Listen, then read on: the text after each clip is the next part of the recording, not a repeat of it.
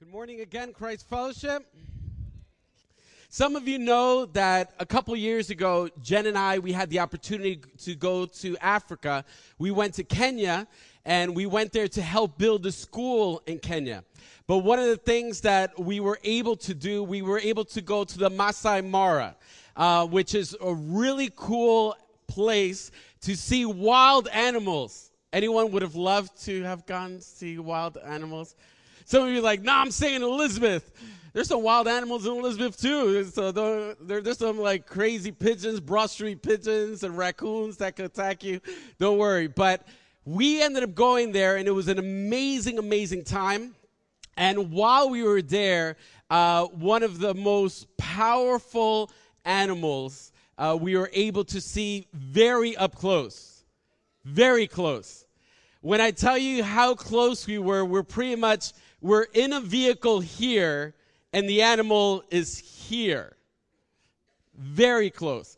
And it was like boggling my mind, too, how they were pretty much just telling us, make sure you don't put no limbs out the window. Like, don't put your arm out to take a picture, or not even your leg out, because what happens is that this animal sees the vehicle as a big animal. So he sees it as one unit, and he sees the fumes and everything like that. So he doesn't really tend to attack it at all. He'll walk around it. And some of you will know and could guess who it is. The picture's going to be right behind me, a lion. So the lion was very close to us many times. But I tell you, one of the biggest things that I ended up learning from that experience is that I always thought that the lion would go straight to attack their prey. I thought that the lion would go full speed and really attack the animal, whatever animal it wants. But to my surprise, it did the exact opposite. The animal would lay down on the ground, and the animal would literally try to blend in with the high grass and would be extremely slow in its process in trying to get its prey. Extremely slow. We would literally stay there in the car looking at the animal, staring at the prey easily for an hour, and it just moved about a couple of inches towards it. A couple of inches in an hour. It wasn't moving fast towards it. It was literally trying to pretty much see the odds of it being able to get it, and wanted to bring the animal to a place where the lion knew that it was definitely able to grab its prey.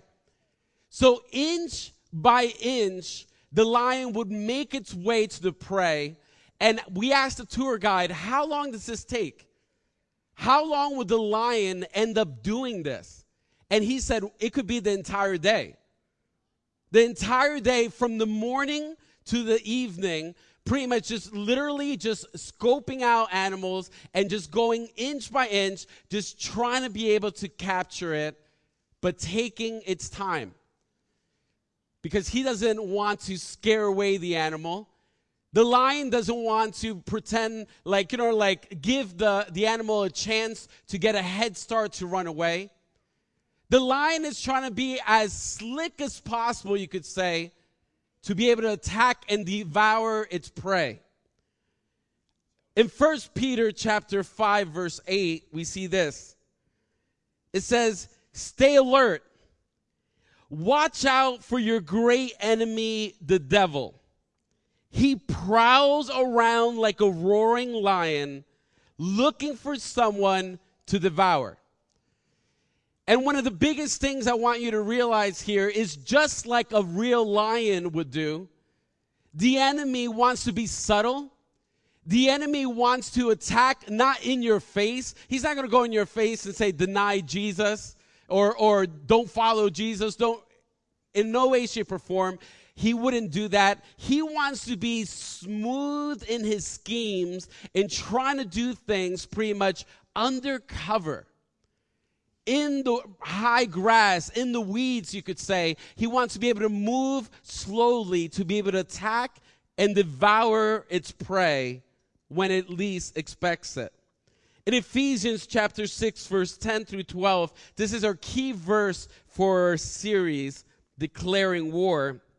It says this: "Finally, be strong in the Lord and in his mighty power. Put on the full armor of God so you can take your stand against the devil's schemes." And I just want to highlight that. You know, I love the way that it says schemes there, because that's the way the enemy operates. It's not like the devil's frontal attacks or anything like that. No, the devil's schemes. We got to be on alert. We can't be sleeping. We can't pretend that there's not an enemy that wants to devour us. We need to be aware of our surroundings and know what's happening. In verse 12, it says this: "For our struggle is not against flesh and blood, but against the rulers, against the authorities, against the powers of this dark world, and against the spiritual forces of evil in the heavenly realms." So we know this. And we know that God's given us the authority. It's his authority. Now, something that we need to realize is this, is that the authority that God has given us is something that we need to realize, that we need to live under God's authority, to operate in his authority. And we'll go a little bit deeper in that. I'm giving you a little bit of recap from last week. We highlighted Luke chapter 10, verse 19. It says this: Jesus says, "I have given you authority to trample on snakes and scorpions and to overcome all the power of the enemy. Nothing will harm you." Nothing will harm you. Now, a big question I have for you is, who did he give this authority to in this passage? Did he give it to Jesus' fans? There's a lot of people that are fans of Jesus, that love to make a lot of noise for Jesus, but they truly haven't given their lives for Jesus. Were they even followers? Because you know what? There's a lot of people that follow Jesus, but I'm going to take a deeper level. Is here we know that Jesus gave his authority to his disciples. To disciples. And that's the word for the year for our church, to be one and to make one. So if you want to live with God's authority, you need to be a disciple of his. We know, if in case you missed last week's teaching, we talked about 7 sons that were going out trying to cast out demons in Jesus' name, but they weren't disciples of Jesus. And what ended up happening? For some of you that remember, they pretty much got beat up by the demonic forces, because they were going out using authority without being true disciples of Jesus. So for us, we need to realize you could only effectively use the authority that God has given you when you're personally living under his authority yourself. So question: are you a disciple of Jesus? Because even in this room, there might be some that are fans of Jesus. Some of us that might consider ourselves followers of Jesus. But when I say follower, I don't mean you've given your life completely to him. You follow Jesus, but you haven't dedicated your life to him. But God wants us to be a disciple. God wants you to lay down your life, your agenda, make him the Lord of your life, and let him guide your life. And you know what's amazing? It doesn't matter where you start from. It doesn't matter where you are at today. Today could be the day you decide to be a disciple. You decide to allow God to transform your heart, to change your mind, to change your life. No matter what your past has been, God's able even to use your past to advance his kingdom. Now, this is something important. With the authority given to you by God, it is your responsibility to live in victory over the enemy in the territories of your heart and mind. It's your responsibility. It's no one else's responsibility to win the victories in your heart and mind. And right now, at this very moment, there's areas in your lives that there's no victory over. Right now, this very moment, there's areas in your heart and in your mind that right now the enemy could have pretty much developed his own pretty much area, which I'm going to call this specific area a stronghold. Pretty much building a stronghold in your mind or heart to make us believe or live out certain things that are not not God's ways. Now, how many of you have heard the word stronghold before? Raise your hand. Okay, so many of us know a little bit what the word stronghold means, but I'm going to tell you pretty much the Greek word for it. The Greek word pretty much highlights it being a place, an opportunity, or even a foothold. So right now, this moment, the enemy is looking for a place to have, a fortified place to have in your heart or mind. He's looking for an opportunity. Like, it's almost a lot of times like when there's crime that happens in the community, a lot of times it's not planned. A lot of times people don't plan to commit a crime. The opportunity presents itself and they take action at that moment. So the enemy's looking for opportunity in our hearts and lives, in our minds, so that he would be able to try to attack and to build, you could say, his stronghold or a foothold. Some of us might know in Ephesians chapter 4, verse 27, it says this: do not give the devil a foothold. How many of you have ever been in a situation where someone's trying to close the door on you or something and you put your foot in the way? And all you need is really that foot in the way to be able to make your way little by little into that room and that area. Here we see in Ephesians chapter 4, verse 27, it pretty much highlights that the enemy's looking for in your life just to be able to put his foot, a foothold, an opportunity, a place where he would be trying to gain some ground in your heart and mind. And what's amazing is that the enemy is so slick and pretty much in his scheming ways that sometimes he's doing it and we don't even realize it. We might not realize it at all. Even to the point we might think that things are normal. We might think that pretty much the way that the enemy wants us to live and operate in is the way that we're supposed to.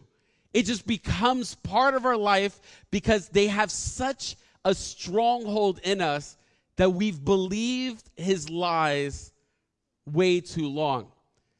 Many of us need to realize too is that when a nation wants to take over another nation or is plotting to attack another nation, what they end up doing is wanting to develop a stronghold in that nation.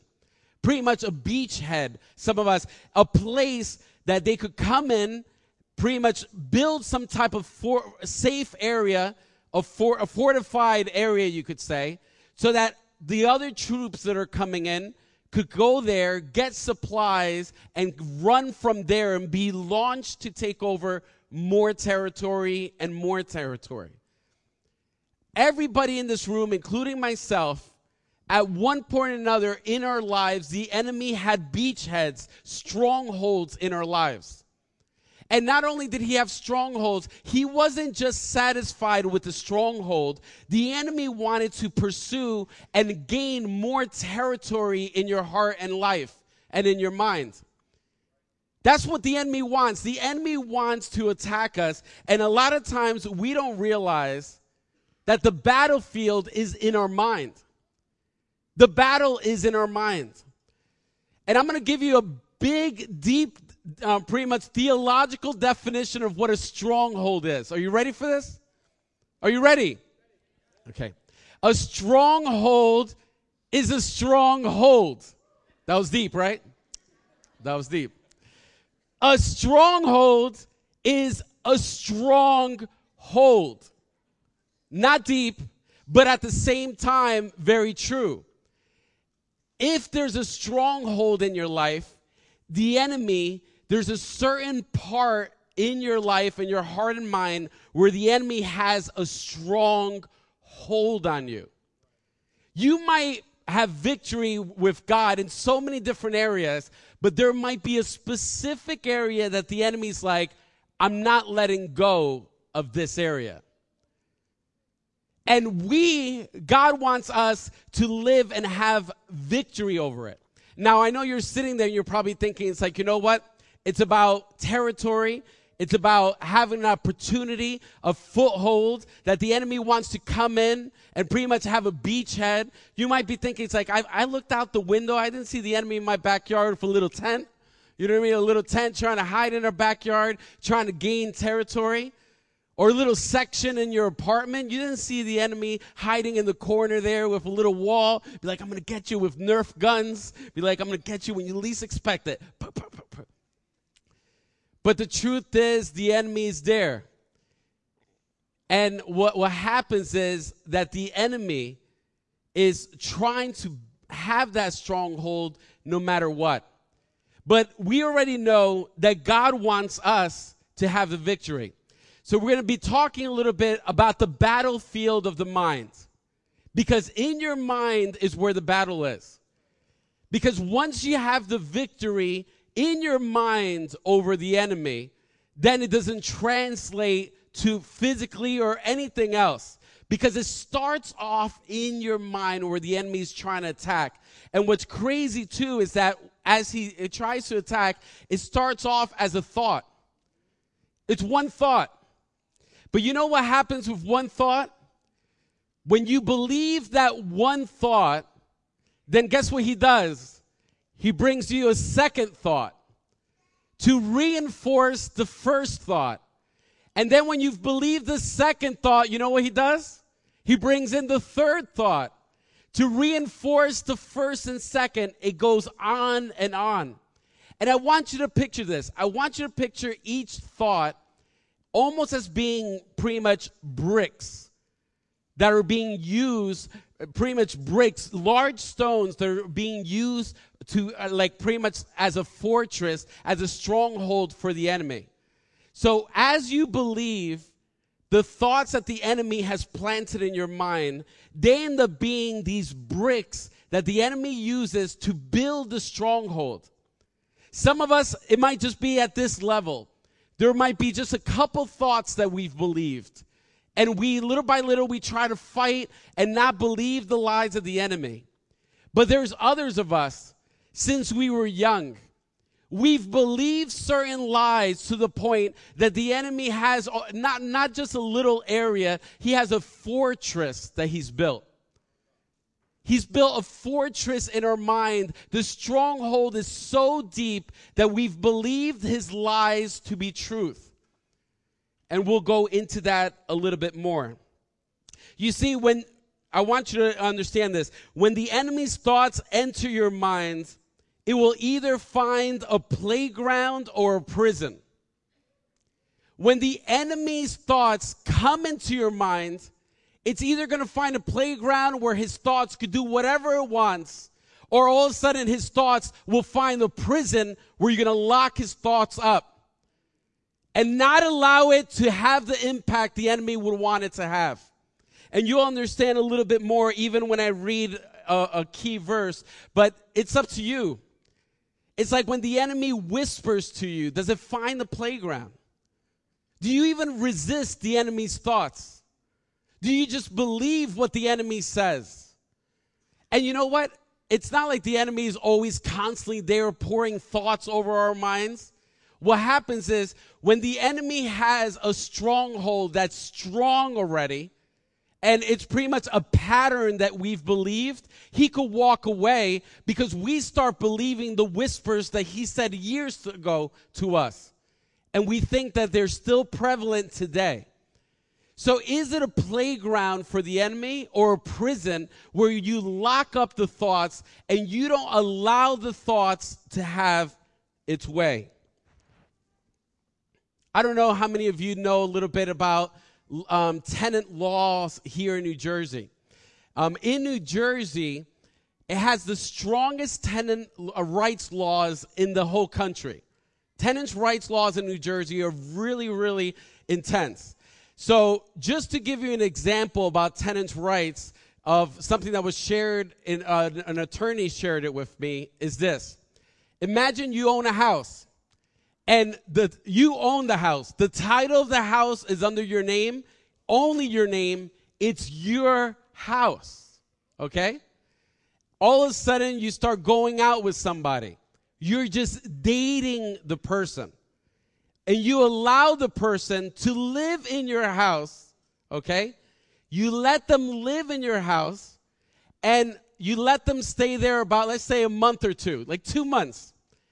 And all of a sudden, you decide it's like that person can't live in your house anymore. And you tell them to leave, and they don't want to leave. Legally, you have to go through the process in the court system to evict them. Even though they're not on the title, they're not owners of the house. There's no lease with them being there. But because you allow them to live inside the premises and to dwell in the house, legally they have rights. Legally, you would have to take them to court and go through a process to evict them. Now, some of us would be like, that's pretty weird. Why are we talking about tenant laws? All of a sudden here we're talking about like pretty much spiritual things here. Because spiritually there's a couple things that happen the same way. Your heart and life, you've given that title over to Jesus. You pretty much say, God, my life belongs to you. But all of a sudden, you let the enemy's thoughts dwell in your heart and mind. And what ends up happening is that the enemy starts having his own little section inside your house, in your life. And legally, he pretty much has the right to be there because you let him be there. You didn't evict them. You just allowed him to dwell in your house. And even as much you say, God, my whole life is yours. I give you my heart. But in one words, you're saying, God, I give you my heart. But in the other way, in your heart and mind, you're allowing the enemy's thoughts to dwell. So you could be a Christian and your heart and life could belong to God. But if you allow yourself to entertain and to invite and to believe the lies of the devil, the enemy pretty much is able to build a stronghold in your life. And legally, he has a right to be there because you let him be there. So you can't say, God, I give you everything, but let him stay. If you say, God, I give you everything, you have to evict them. And tell them you have to throw them out. But there's a process to throw them out as well. So for us, we need to realize that just because you know Jesus, it doesn't mean that you automatically live in victory. And some of us, we might think it's like, how come I know God, but how come I keep getting tripped up? How come I'm still struggling? How come I feel all these obstacles, all these giants are always in my way? But in reality, you're defeating yourselves because of the thoughts that you are believing. You yourself are tripping yourself in your journey with God because you're allowing the enemy to have legal right to be active in your life because you've believed what they said. I don't know about you, but I don't want the enemy to have ni un closet in my heart and my life. Not even a little tiny closet, not even the pantry closet, nothing. Nothing. Not even un closet, nowhere, shape, or form. Not even a glove compartment in my car. If I open my glove, you better get out of there too. You know what I mean? It's like, nowhere in my life, and this is the thing, how I mentioned before, is that the territory of your heart and life and pretty much the area that God gave you to rule, it's your responsibility to maintain victory. Like, I know that even in my life, even as a teenager, when I was 18, 19 years old, and I started to understand certain things when people were teaching me, I remember even at that age, I would start saying, hey, trying to take authority for the area that God's given me. As a teenager, knowing that God wants to fill every space. Because think about it. If the enemy has any stronghold in your life, if you've allowed any of his thoughts if you've believed them, dwelt on them and stuff, that's an area of your life that God is not Lord in. That's an area of your life that God is not dwelling in power. And not because God's not powerful, it's because you haven't let him dwell in power in that area. You've believed what the enemy has said. I'm going to read to you a passage, a very interesting one, in Luke chapter 11. You could turn there.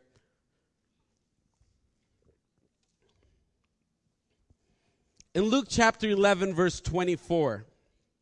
Here, it's an interesting passage where Jesus gives us a glimpse of what happens in the spiritual world when it comes to certain things like this. Earlier in that chapter, Jesus cast out a demon, and then we're going to start in verse 24. It says this: when an impure spirit comes out of a person, he goes through arid places seeking rest and does not find it. Then it says, I will return to the house I left. Now I want you to realize this. Like here, obviously it's in the scriptures and God wants us to realize this truth. When the enemy is taken out of our life, you could say, when you've kicked the enemy out, the enemy's first place to go is wanting to go back. It's like, no, I've had victory this is, let's say, the enemy speaking. I've had victory in their life, a stronghold there for so many years. And now I'm kicked out. No, I want to go back to where I was. So it continues, I will return to the house I left. When it arrives, it finds the house swept clean and put in order. Now, I'm going to pause there because there's something very important that we need to highlight here. You might even want to use your pen there to give you a better understanding of how he found the house. Because right there, you might think swept clean and put in order. You might think it's a good thing. You're like, oh, I wish my house was swept clean right now. Like, you might be thinking it's like, I need to go home and sweep my house and put things in order. You might see that as a good thing, but in reality, it's not. Because these Greek words have multiple meanings. The same way in English, you might say one word and it might mean 2 or 3 different things.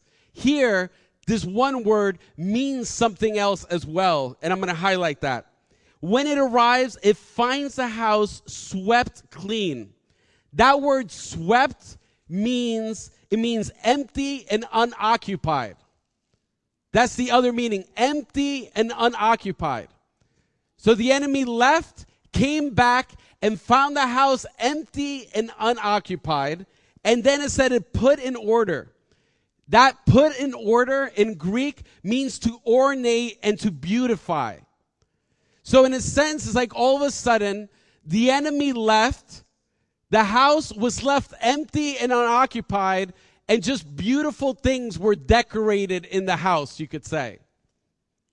Then all of a sudden, this ends up happening. Verse 26, then it goes and takes 7 other spirits more wicked than itself, and they go in and live there. And the final condition of that person is worse than the first.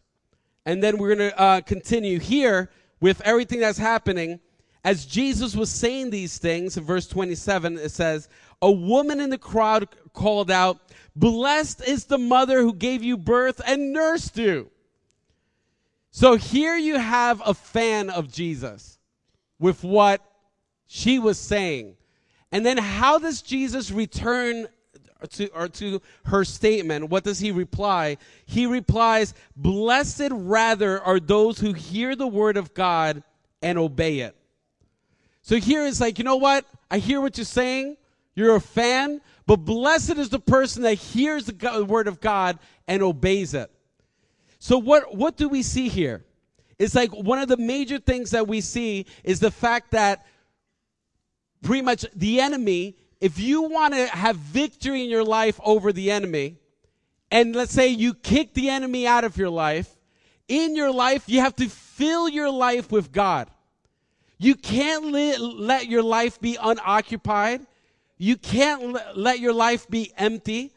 You need to fill your life with God's word and obeying God's word, living for God.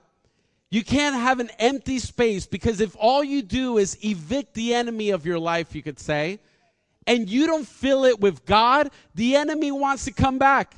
And he doesn't want to lose ground, so he's going to come back with stronger force than what he was before. So for every person here, we want to have victory. But we need to realize that this is a war that we're in.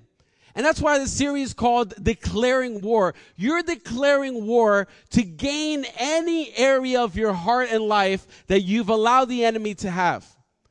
You're gaining these grounds, you're gaining these territories, but you need to realize as you gain these territories, you need to fill it with God. You need to fill it with prayer. You have to fill it with worship. You have to fill it with obeying his word, reading his word, meditating on his word, and living for him. Because as you fill the empty spaces, then there's no room for the enemy to go back. You've clearly declared who your heart and life belongs to. Every single area. What I find interesting in that story too, is that the house was empty, unoccupied, but it was beautified. It was pretty much ornate. They decorated the house. And I tell you this, that there's a lot of Christians in this world that they are losing the battle for their soul, because they're declaring Jesus with their mouth, but they're letting the enemy have territory in their heart and their mind. But yet outwardly, it looks beautiful. Outwardly, it looks ornate. You pretty much have the nice big Bible. Maybe it's the leather bound, you might show everybody. Praise Jesus. You know what I mean? You have the nice big Bible. You might listen to Star 99.1 every single day. Every drive that you have, Star 99.1 is on. But in reality, you know that there's certain areas in your life that the enemy has control in. So it doesn't matter how beautiful you look with your Sunday's best. It doesn't matter how ornate your life might look. You might have nice things, nice material things. You might have a nice checkbook. You might have a nice car, whatever it might be, or maybe you don't have it, but your life might be filled with all these things that you've decorated your life with, but yet in your heart and your mind, you know you're losing the battle. In your heart and your mind, you know that you're losing the battle for your soul. God wants you to have victory, but in many ways we don't have it because we've believed what the enemy has said. And remember how I told you the enemy is slick like a lion. It's about scheming. You might be sitting here saying, this isn't for me. But in reality, it is. The enemy sometimes make us feel like we don't have any issues. We don't have no problem. It's okay for us to live in fear. It's okay for us to live addicted. It's okay for us to have an anger problem. It's okay for us to always be in a place where we always feel defeated. It's okay for us to have all these circumstances in our life pretty much happen as a pattern over and over again, and we think it's okay, but it's not. God wants us to have victory. Now, something that's important for us to know, our weapons to fight are completely different from the world. In 2 Corinthians chapter 10, verse 3-5, it says this: For though we live in the world, we do not wage war as the world does. The weapons we fight with are not the weapons of the world. On the contrary, they have divine power to demolish strongholds. We demolish arguments and every pretension. Pretension means like every claim that sets itself up against the knowledge of God. We take captive. Everyone say, take captive. Every thought. Say every thought. and make it obedient to Christ. Okay, you can say that too. Make it obedient to Christ.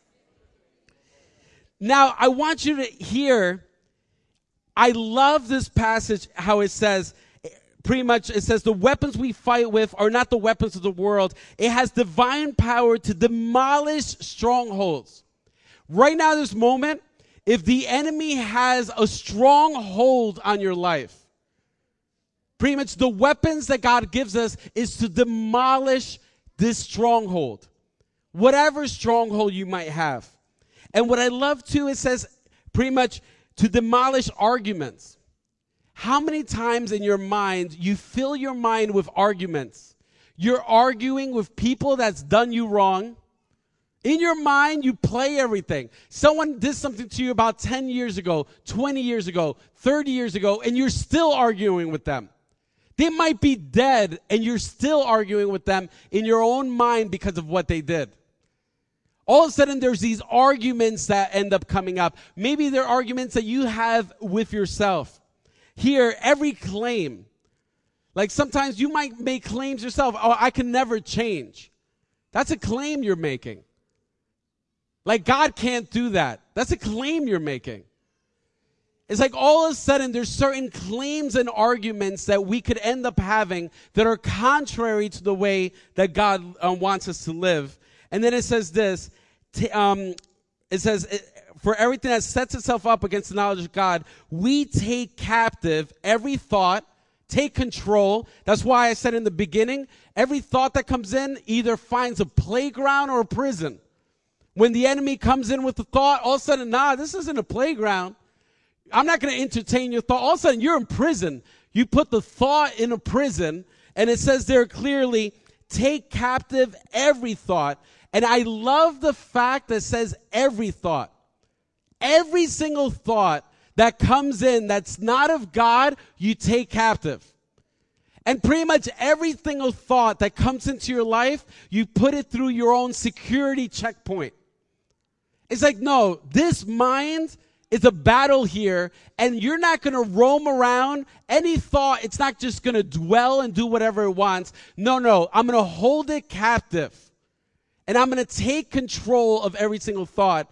And then it says this, and make it obedient to Christ. I love that part.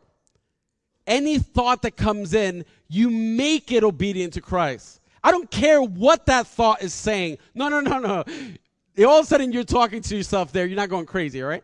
You're talking to it's like, that thought is saying this about me or this about a situation. I'm going to make that thought obedient to Christ. And what I love how it says, I'm going to make the thought. So it's like, I'm going to wrestle the thought down and make it obedient.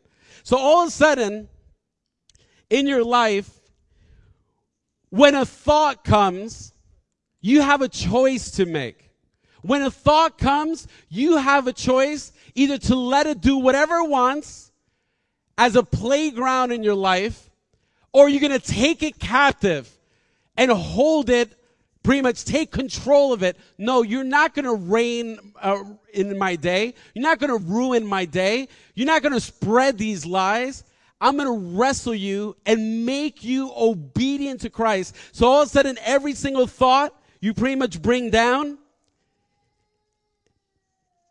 and you put it at the foot of the cross, making it obedient to Christ. It's like all of a sudden, it's like whatever thoughts are coming through, you see it through the lens of what Jesus says. It's like we know that every knee and every knee will bow and every tongue will confess that Jesus is Lord. We should know that every thought that comes in through our security checkpoint will confess that Jesus is Lord and will bow before Jesus as well. We're not going to dwell and we're not going to entertain anything that's not of God.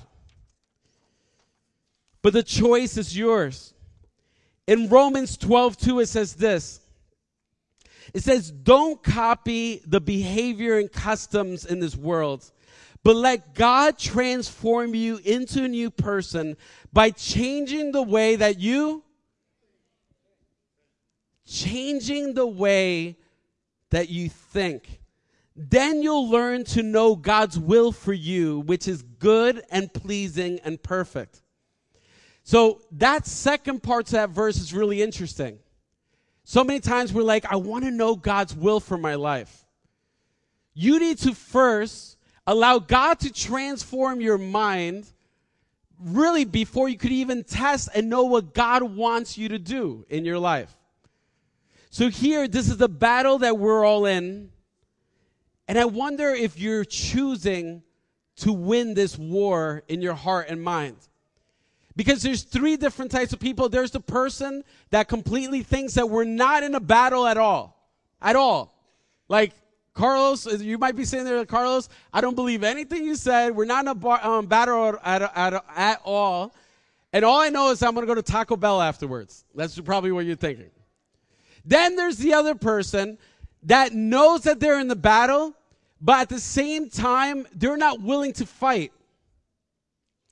I tell you this battle that we're in to have victory and to live for Jesus is a daily battle.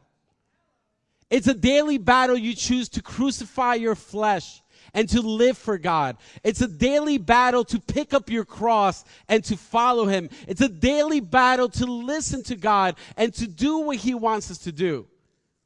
Remember the story I told you in the beginning? The lion is waiting until he sees the best opportunity to attack.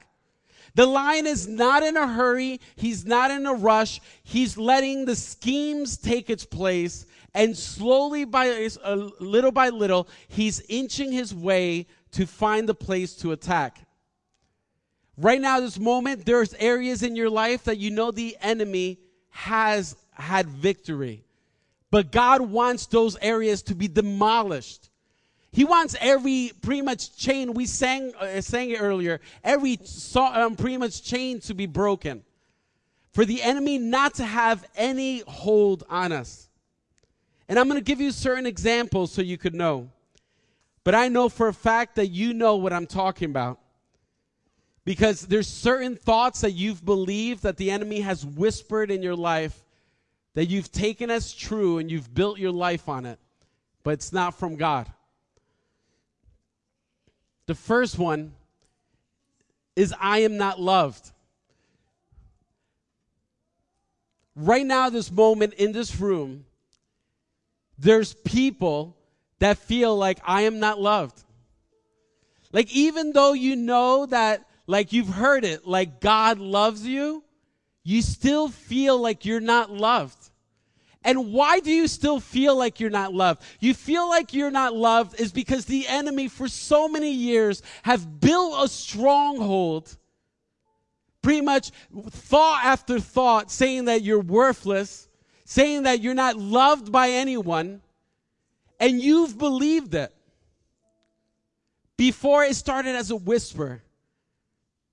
And you had a choice to either trap that and say, you know what? That's not true. That's not true. I'm not loved. Or like all of a sudden grabbing that thought and taking it at the foot of the cross and then reminding that thought this. With the Bible passage from Jeremiah 31:3. It says, the Lord appeared to us in the past saying, I have loved you with an everlasting love. I have drawn you with an unfailing kindness. All of a sudden in this passage, we clearly see that God's love is everlasting. So when those thoughts come that I'm not loved, you take it captive and you take it at the foot of the cross and you see it through God's word, through what Jesus says. Another one that you might be tormenting you is that I am nobody. There's people here that deep down inside you feel like you're nobody. You feel like there's no value in your life. You probably think it's not even worth living. You probably think it's like, what am I living for? No one pretty much sees any value in who I am. But in 1 Peter 2:9 it says this. But you are a chosen people, a royal priesthood, a holy nation, God's special possession. that you may declare the praises of him who called you out of darkness into the wonderful light. So all of a sudden when that thought pretty much comes, I am nobody. And you know what it is? The enemy sometimes uses people you don't know, or people that you do know, maybe some people that you love, that make you feel like you're nobody. But when those thoughts come, you have a choice. Let it have a playground, let it do whatever it wants, or you take that thought captive and you take it at the foot of the cross and you remind yourself what God's word says. Another one that the enemy whispers many times is, I will never live a life of significance. I'll never live a life of significance. Pretty much that there's no purpose for your life. You feel like you're just going in circles. You feel like you're just chasing after the wind and not really accomplishing anything. There's really no significance to your life. And you know what it is? Some of us, we've believed that.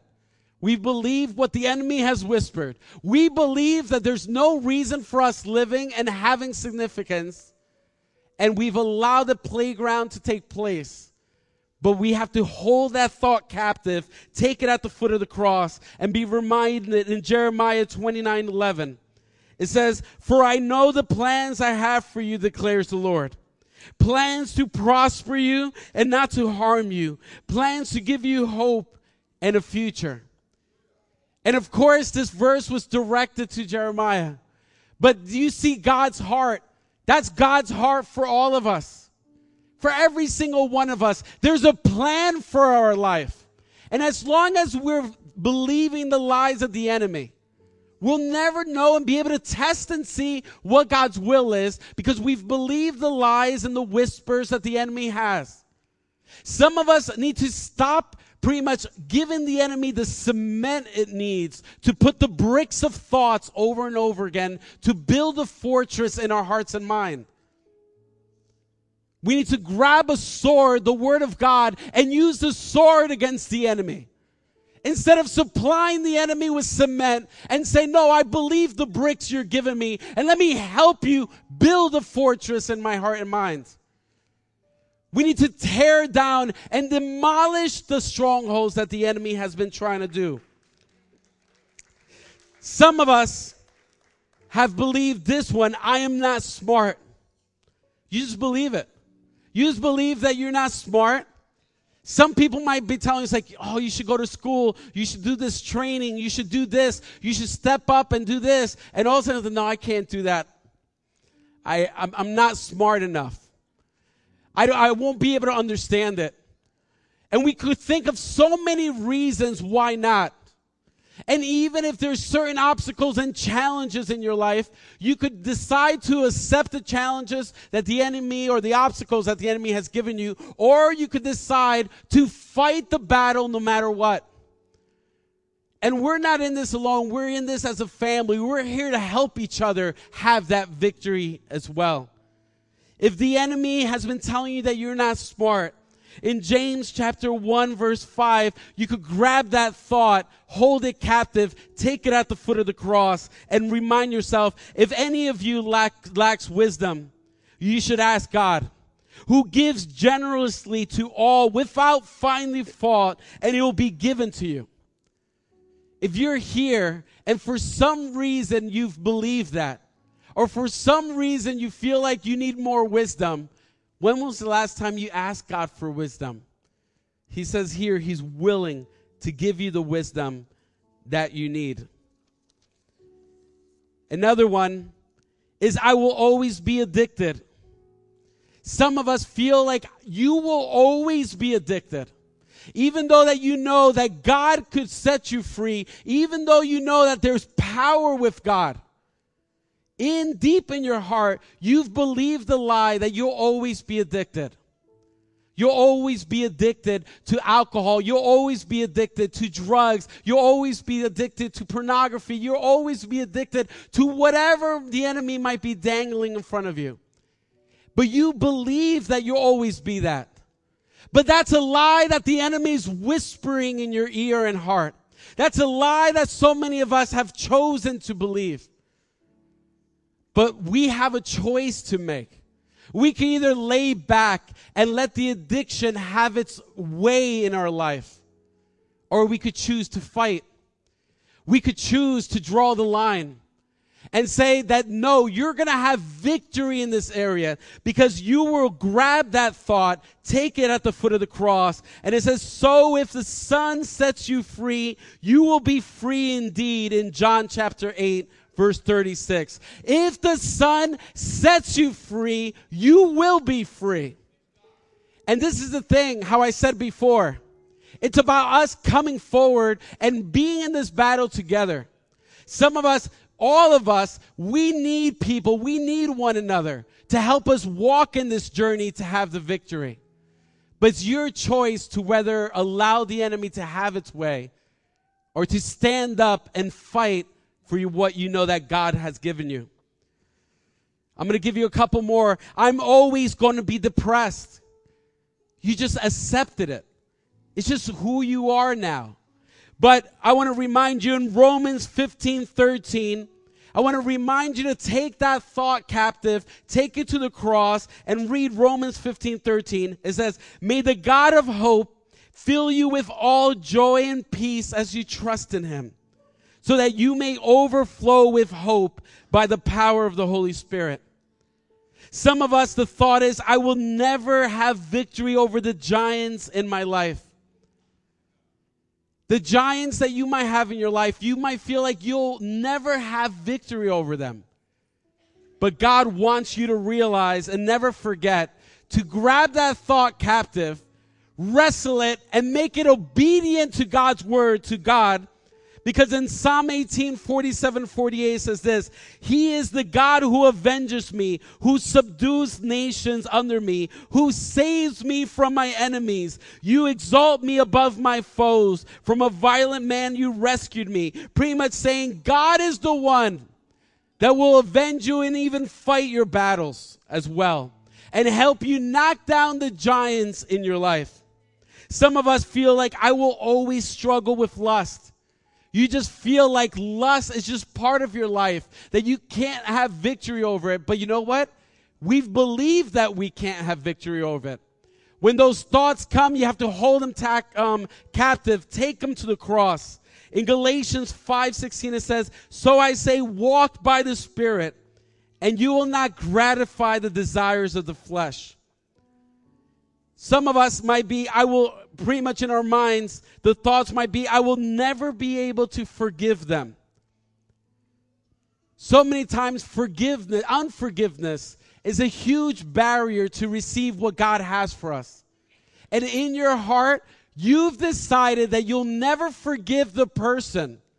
You'll never forgive the person that's done you harm. You'll never forgive the person that's hurt you. You never forgive the person for the words that they did to you or the actions that they did to you. But you need to realize that unforgiveness, who's fueling that unforgiveness? Who's fueling that? It's the enemy. The enemy's fueling that unforgiveness. Every time you say that you'll never forgive, you're handing over cement so that he can solidify the bricks a little bit more in the fortress in your heart and your mind. Because we know that God wants us to forgive. But sometimes we rather live in that bitterness and unforgiveness than win that battle in our hearts. What are you going to decide to do? In Ephesians chapter 4, verse 31, it says this, get rid of all bitterness, rage, and anger, brawling and slander, along with every form of malice. Be kind and compassionate to one another, forgiving each other, just as in Christ God forgave you. And the last one, I gave you 10 examples. It says, I will never change. Some of us feel like we'll never change. But we need to be reminded in 2 Corinthians chapter 5, verse 17. It says, therefore, if anyone's in Christ, the new creation has come. The old has gone. The new is here. So I don't know what whispers you've believed in. But even now, the altar is open. And we're going to sing again, Break Every Chain. And symbolically in faith, it's to break every chain, tear down every stronghold, pretty much tear apart every thought that we've believed the enemy has had in our life. You no longer have to give these areas to the enemy, but you could live in victory. And you might be here and you might even be struggling and wanting to come forward, but maybe even someone that's next to you knows that you need this. You could come with them if you want to as well. Because the choice is yours to whether to draw the line in the sand and to battle, or your choice is to give up and let the enemy have its way. If everyone could bow their heads. And if you know that you've believed certain lies of the enemy, and you know that in your heart, mind, and life at this moment, there's certain strongholds that you have, I want you to stand where you're at right now. Just stand to your feet, standing, declaring that you're drawing the line on the sand. You're not going to give any area for the enemy to have anymore. Every area of your life, heart, and mind is for God. You're declaring war to take back the areas that the enemy has stolen. And the enemy is trying to destroy your life. The enemy is just trying to destroy your family. The enemy doesn't love you. The enemy doesn't care about you. The enemy wants to see you completely destroyed. You, your family, your children, your spouse, whoever might be there. But you need to do everything possible to break every chain. You need to do your part and take responsibility to tear down every stronghold. And for those of you that are here that would like prayer on the same topic, I want you to come forward. I want to call the pastors and the elders to come forward to help pray. And pray for those that are coming forward. As you come forward, know that you're doing this because you know that you need this. You need prayer, and let me tell you something. We shouldn't be alone in this battle. So many times we're trying to fight battles by ourselves. But we need other people alongside of us to make sure that these battles are won. Anyone else, come. If you're in the balcony, we'll wait. If you're here waiting, come as well. And during this song, I want all of us to sing loud as a declaration for God to move and break every chain. If I could ask a couple of the intentional leaders to come forward as well and help us pray for those that are here.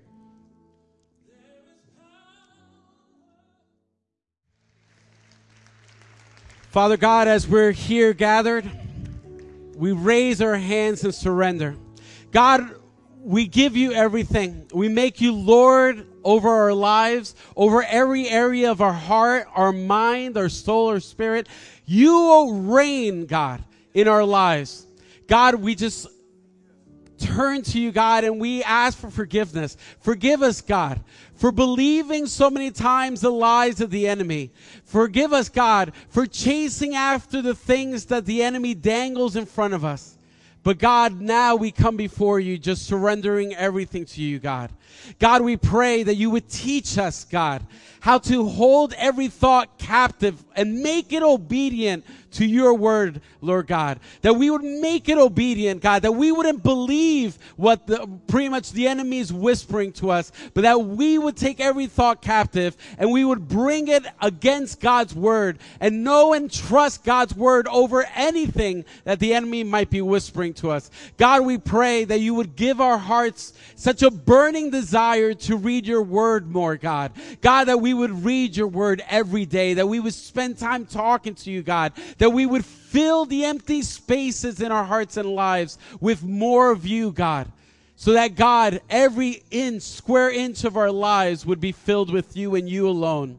In Jesus' name we pray, and everyone said, amen. God bless you. Enjoy the rest of your day. Give someone a hug, and God bless you. Just want to remind you, in case you're part of the team in the lobby.